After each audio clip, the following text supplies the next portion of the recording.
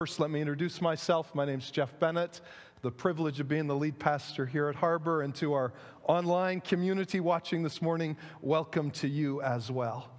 I think we could all reflect back in our lives and think of people who were older than us that encouraged us, that loved us, and supported us.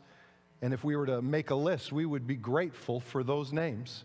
Grateful for those people. And so as we think of that in our lives, it's a good reminder to each of us, no matter what age you are this morning here, there are people younger than us that need our love and support and encouragement and influence, and that really does matter.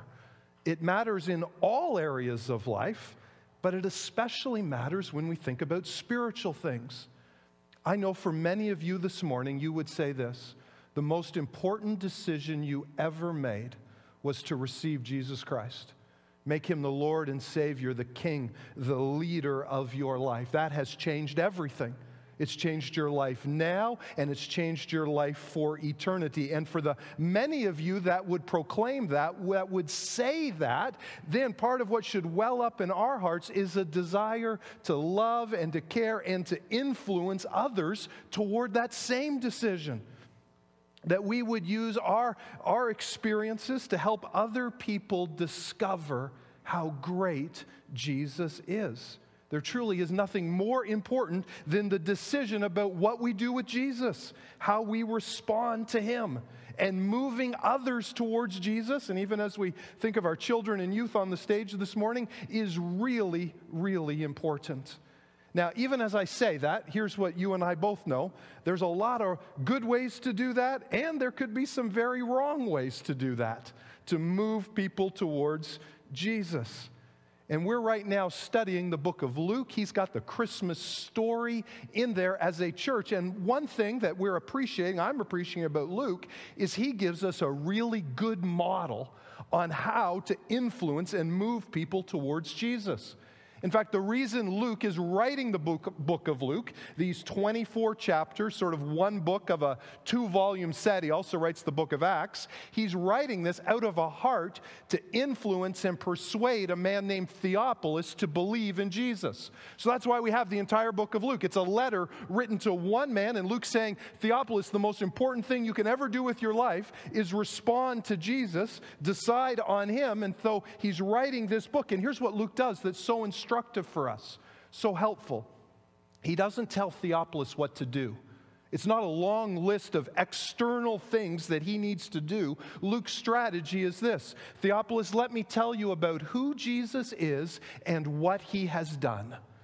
Let me tell you about who Jesus is and what he has done. And as we think about our lives seeking to influence other people, what Luke is doing is a wonderful model for us.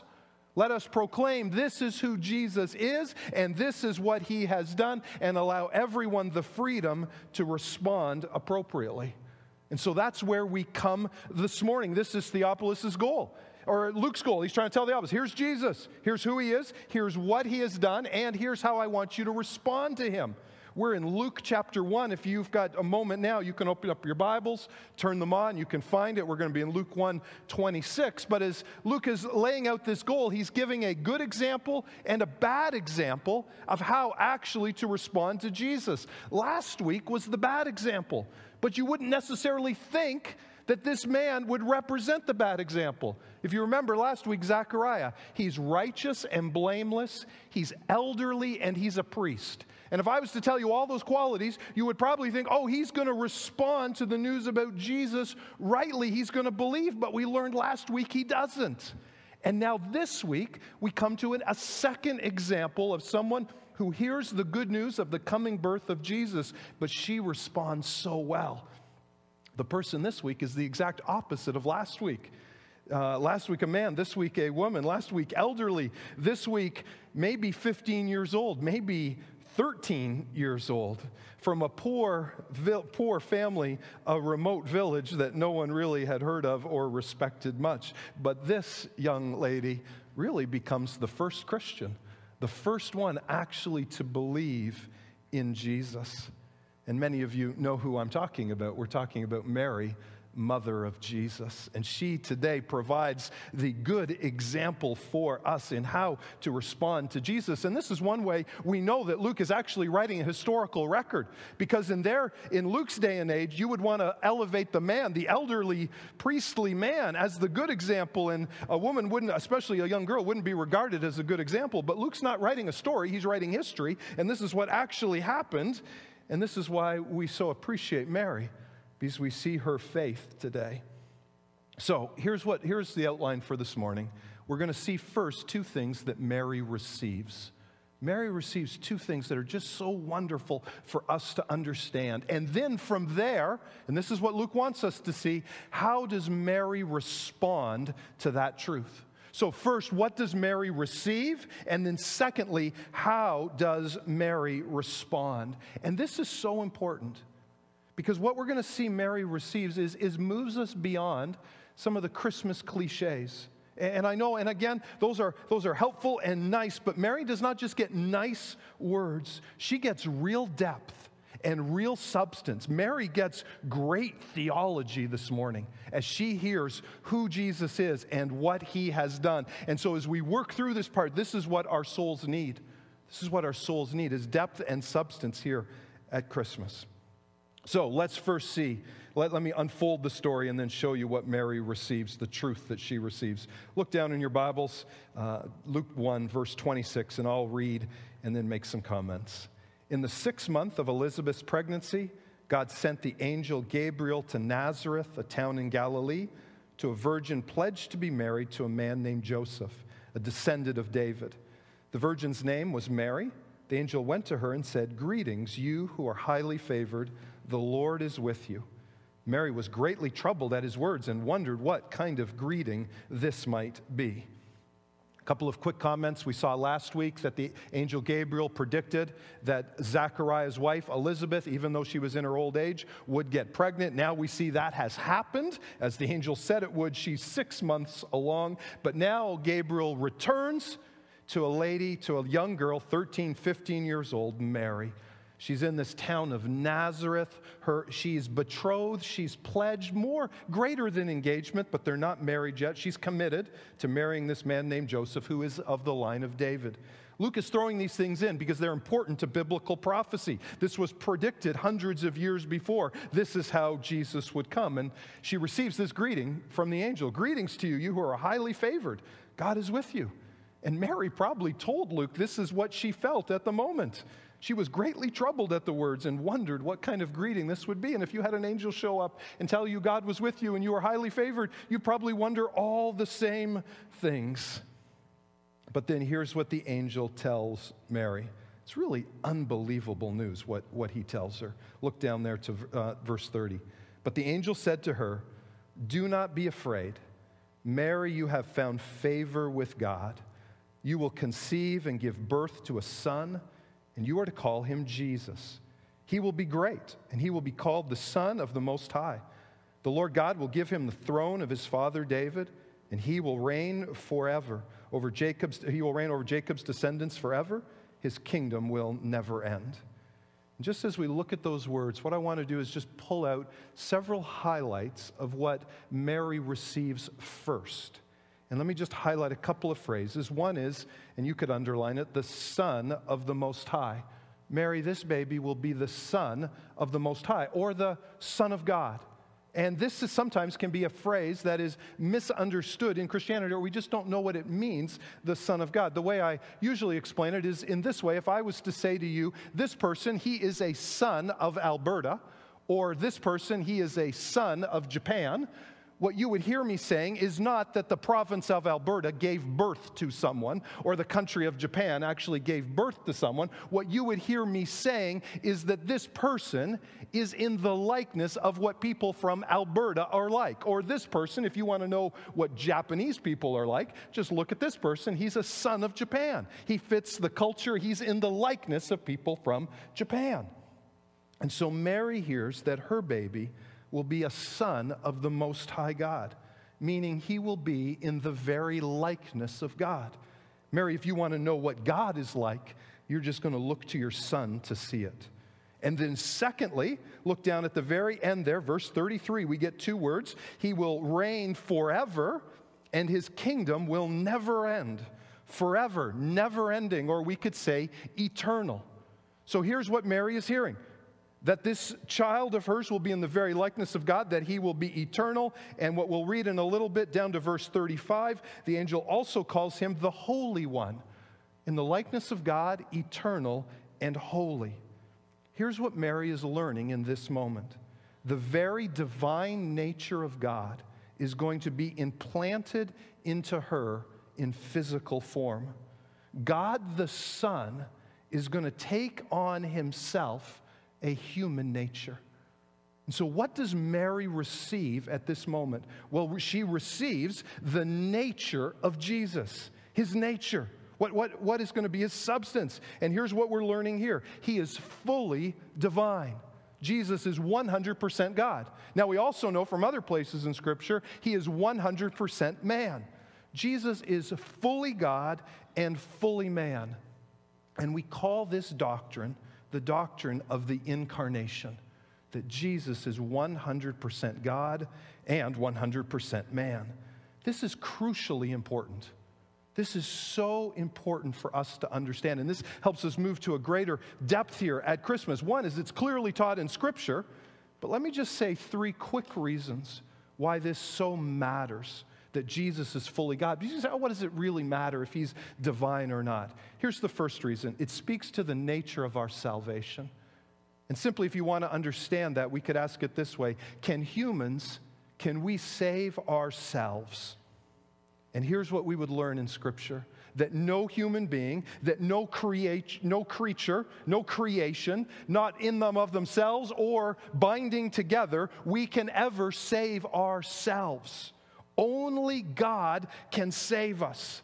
And so we need God to come to earth to provide a way of our salvation.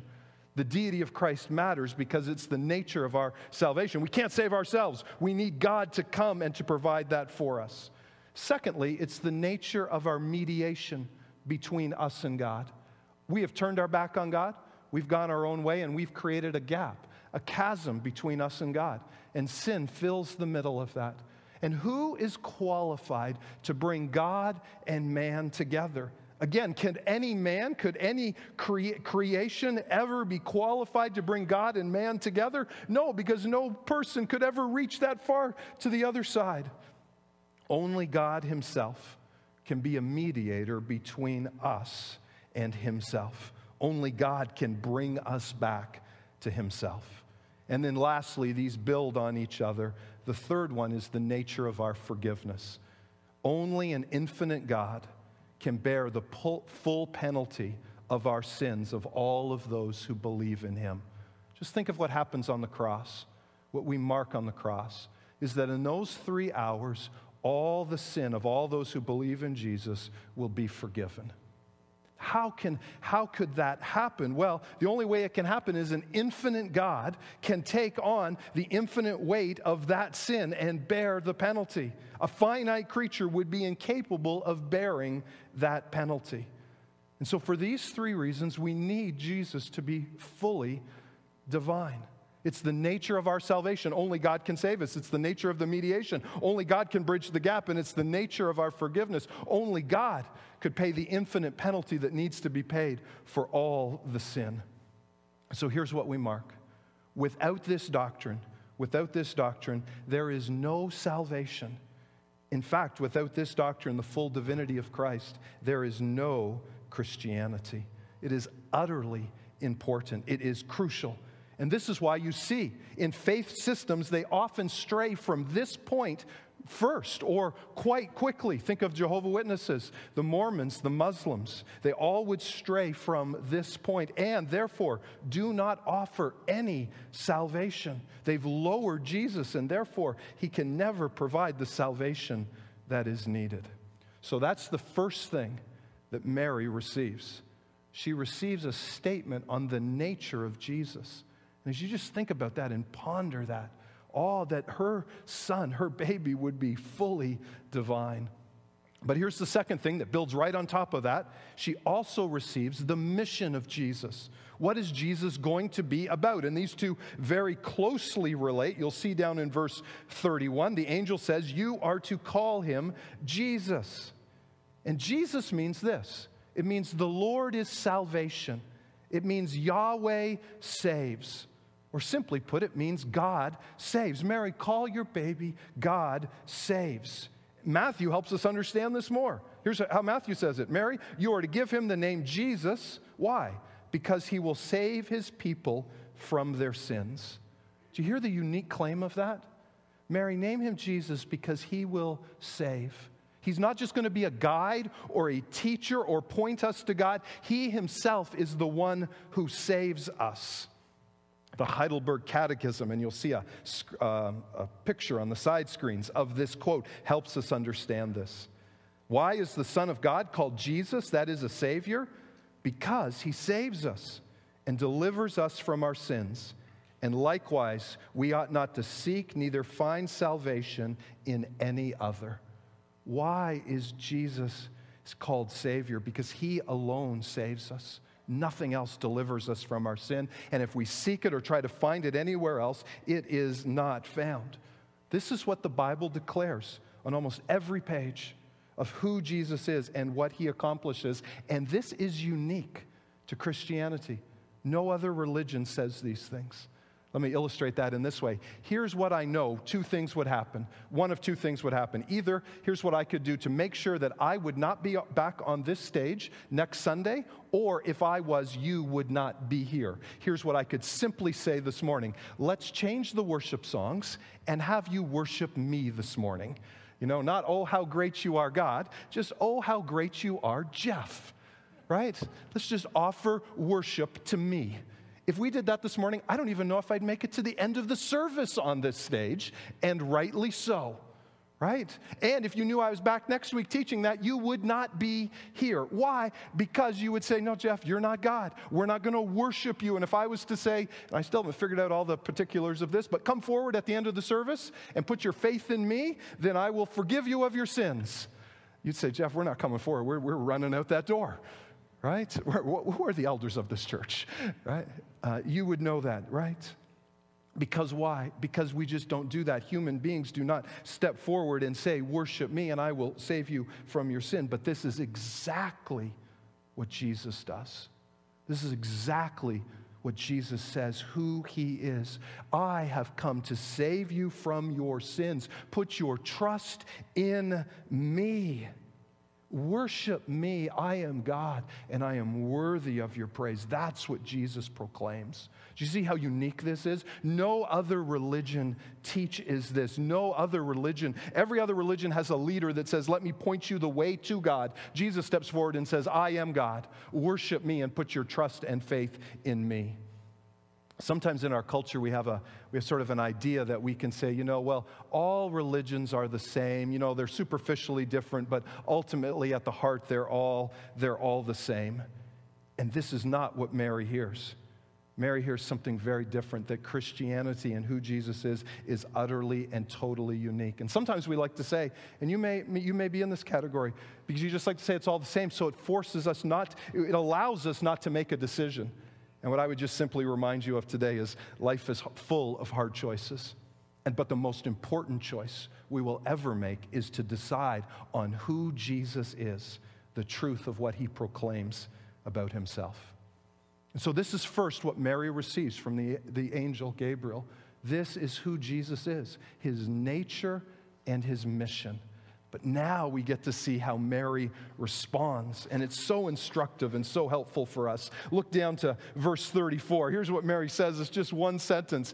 How will this be, Mary asked the angel, since I am a virgin? And you can just imagine all the thoughts that are going through her head as she has just heard this news. And if you were here last week or familiar with the story of Zechariah, these two responses can seem somewhat similar, but they actually are quite different. Last week, Zechariah said, how can this be? This week, Mary said, how will this be? Zechariah is looking for more evidence. Hey, prove it to me. How's this going to happen? I don't believe it. Mary's saying, how will this happen? I believe, but I just like a little more information. I'm confused.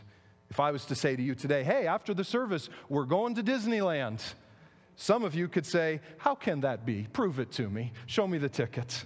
Others of you would say, hey, how will this be? Where's the plane? Is it plane or car or train? Let's go. And that's the category Mary's in. She believes what's been said. Zechariah, he's not sure it can be true, but Mary, she just can't understand it. Zechariah gets a rebuke for not believing, and Mary, as we will see, gets a partial explanation. So if I was putting Mary's response here into one category, and it's probably more like two categories, but if I was just going to call it one thing, one response, here's how I've described her first response. It's the response of wonder. Mary's first response is wonder. And that sort of combines the idea of awe, but also the idea of wondering. Maybe the best example is of the Northern Lights. I've never seen the Northern Lights. Someday I would actually like to go and see them. If you see pictures or videos, the sky is just filled with color dancing around. And it's just amazing to see. And when I look in on that, I know it's particles from the sun that collide with the earth, but I totally don't understand it. But when I see a picture of that, I believe it. It's true, but I also wonder in my heart, how is this happening? How is that possible? And that's where Mary ends up. She's perplexed, but yet she's trusting. She's heard that Jesus, who's going to be fully God in human form, is going to be born and is going to come to the earth, and she's trying to get her head around all of that.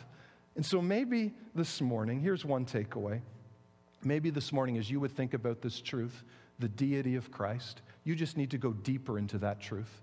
Maybe even need to go back and slow me down on YouTube and listen to those 3 things I said really quickly about all that it means that Christ is divine and how that matters so deeply. And this is all true. This is what the Bible tells us. And such, it is probably the most important event ever in human history.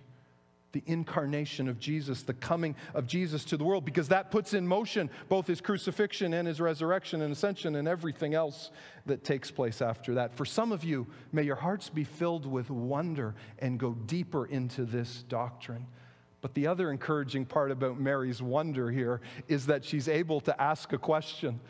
Just help me get my head around this. I'd like a little more information. I believe, but it's hard to believe. And what I appreciate about Mary is here's what she teaches us all. It's okay when you're perplexed to ask a question. If Mary doesn't understand everything and can ask a question, then so can we. And especially if you're here early on in your spiritual journey. Let me say this about all of us. We're all still trying to get our heads around this. How can God be fully man and yet fully divine? And all that means in our heads, but in our hearts. And so if you're in that category, early on, trying to figure out Jesus, can I just encourage you? Keep asking questions. Keep pursuing. Keep leaning in wonder and wondering to hear the good news of Jesus. What I appreciate about Mary's heart, it's this. The qualities of her heart is this. She's longing to know more. God, I'd like more of your wisdom. I desire to hear it. I'm eager to hear it. But she's also so humble, just and open and ready to receive. So God, I want more from you. I'm longing for it. But God, as you speak, I'm just humble and open to receive all that you would say. That is Mary's spirit, and that spirit pleases the Lord. So that's her first response. She receives Jesus' nature, she receives his mission, but now her first response is wonder. And she's asked a question, and now she's going to get this little partial explanation. Let me read it for you. And the angel answered her, "The Holy Spirit will come upon you, and the power of the Most High will overshadow you. Therefore, the child to be born will be called Holy, the Son of God. And behold, your relative Elizabeth in her old age, who has also conceived a son, and this is the 6th month with her, who was called barren, for nothing will be impossible with God." And so the angel sets us up for next week's lesson, or next week's story, as Mary goes to visit Elizabeth. But verse 37, and this is a little bit of an aside, but it may just be a great reminder for somebody this morning. Here's what the angel says: for nothing will be impossible with God. For nothing will be impossible with God. And maybe some of you have a week ahead of you, have a month ahead of you, or have a year ahead of you. And you're right now thinking, oh no, you don't know my situation. It's impossible. It's impossible. Well, this is never going to happen. And I just so love what the angel says. It's part of the Christmas story that we should all be reminded of, that nothing is impossible with our God. And so Mary hears this news, and then here's her second response. This is so beautiful. Verse 38, I am the Lord's servant, Mary answered. May your word to me be fulfilled. Then the angel left her. I am the Lord's servant. What's her response? Here's the second word. First was wonder. The second word is a response of surrender. I'm the Lord's servant. She totally and completely relinquishes control. She just said, God, I've heard what you're doing. You've given me this partial explanation. I don't understand it all. There's lots of implications if you start thinking them through. But Lord, I am your servant. I surrender to you. And maybe even today, as I said just a minute ago, God is the God of the impossible. You may have been thinking, well, if he is, then how come he's not doing the impossible for me? How come he's not jumping into action and doing this or that for me? This is not Mary's response. Mary responds by saying, God, I just trust you. I surrender to you. God, I know you can do the impossible, but even if you do not, you are still good, and I still trust you. Do you see Mary's response here? I am the Lord's servant. This takes immense courage. God, I'm your servant. I just surrender to you, and I trust you. She's not negotiating the cost, and the cost on this would be high. She's just accepting it.